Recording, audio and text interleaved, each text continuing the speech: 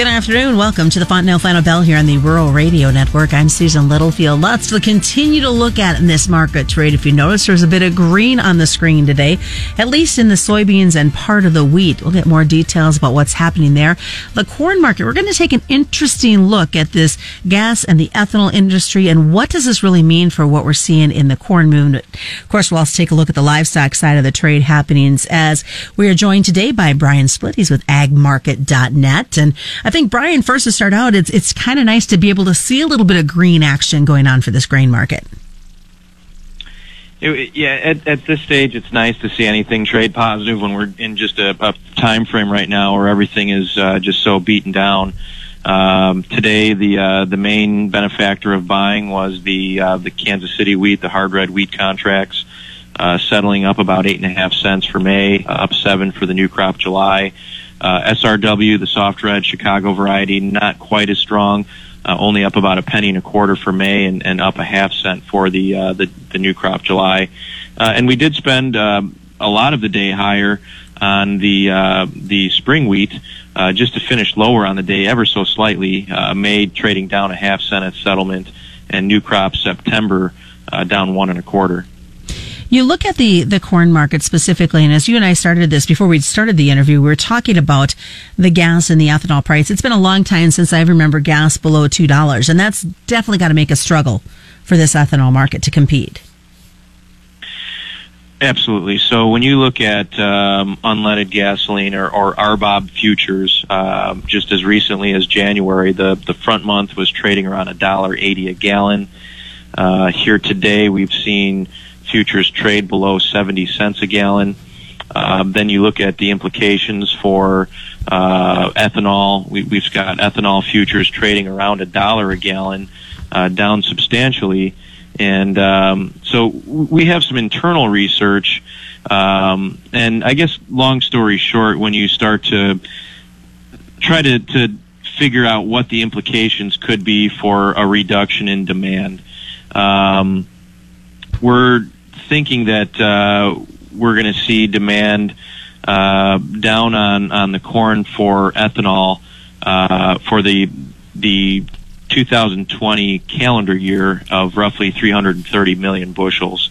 So this is a combination of lost demand on old crop, potentially small demand loss on new crop if things aren't up to the way they typically would be come fall. But I think most of this demand is going to be lost on the old crop bushels, and that's why this market is under such extreme pressure right now on the front end, with May corn down today 10 3/4 cents, but December only down 4.5.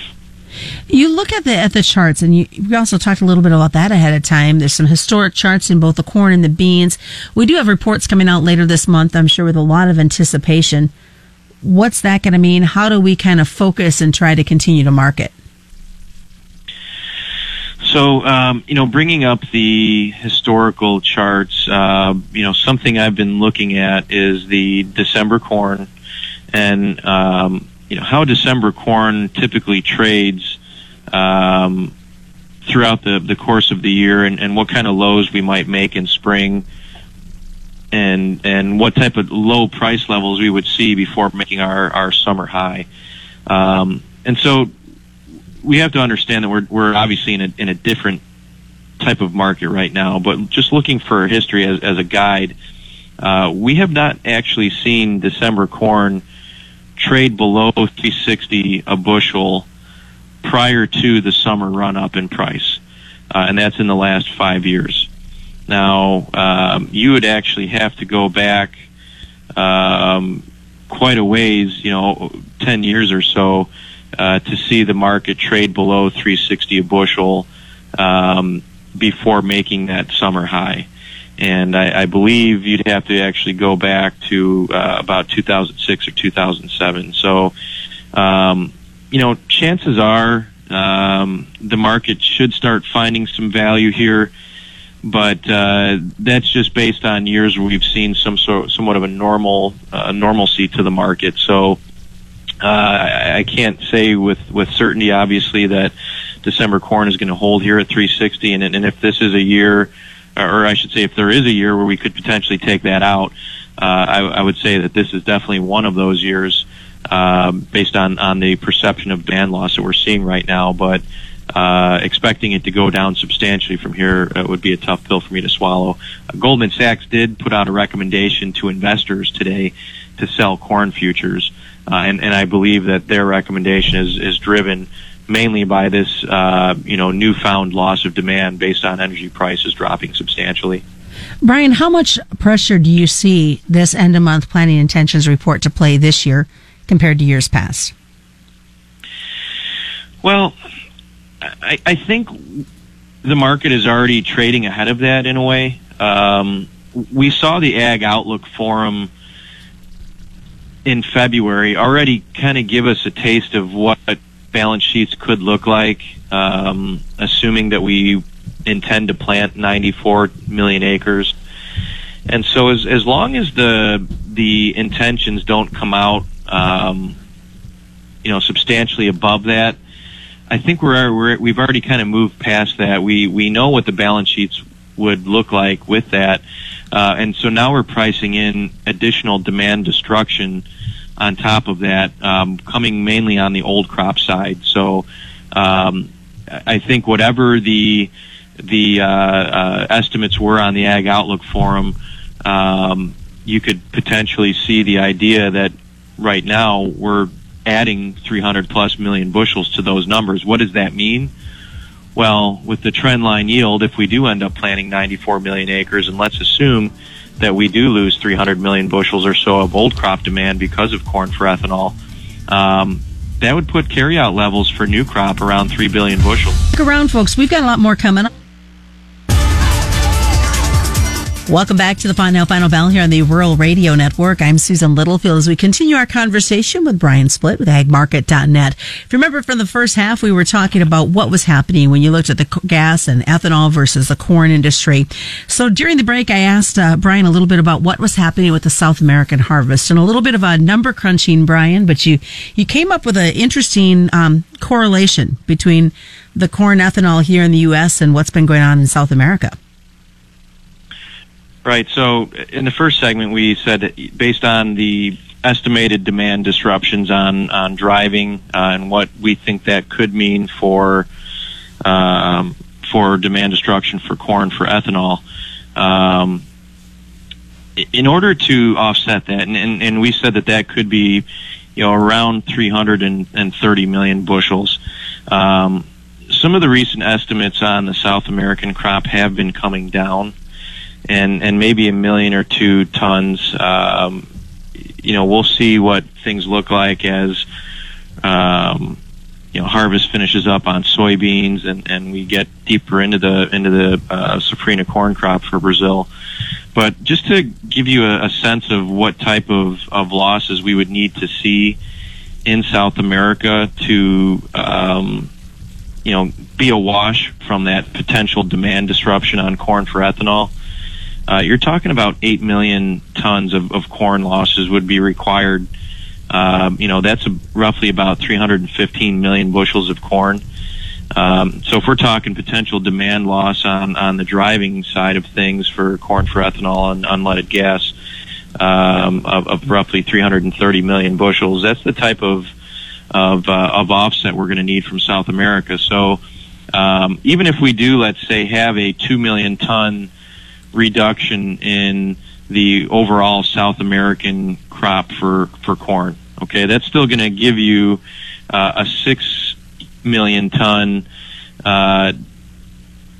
cushion, right, where we could still potentially see overall demand destruction of 235-ish million bushels that the world is still going to have left over. Let's also remember that this demand destruction is domestically.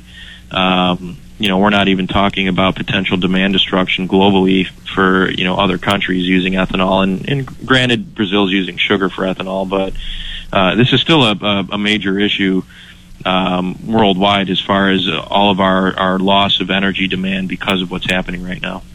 Switch over to what we're seeing on the livestock side. Oh, what a difference a day makes. And I guess if we're going to have a turnaround Tuesday, this is the way to have it for the livestock and try to make up for all the losses we've had the last couple of days? Yeah, to me, what's been happening in the livestock futures is criminal. We got a small taste of this back when the Tyson plant burned down, and or not even burned down, but there was a fire there, and we saw this market where the futures market was just getting sold into, and limit moves down. Yet the cash market and retail wholesale prices were surviving, and what happens is the packer is the one that benefits from that. And so now we had an insane jump in choice, up 27 in a day and a half. And so it's kind of that same scenario playing out right now, where we've seen the live cattle futures just get really pressured to the downside. We've seen these limit moves.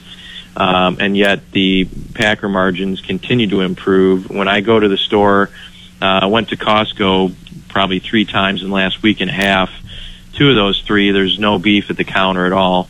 The one time there was, they had just been restocked. And I think you're seeing that as I talk to clients across the country, that beef is flying off the shelf right now.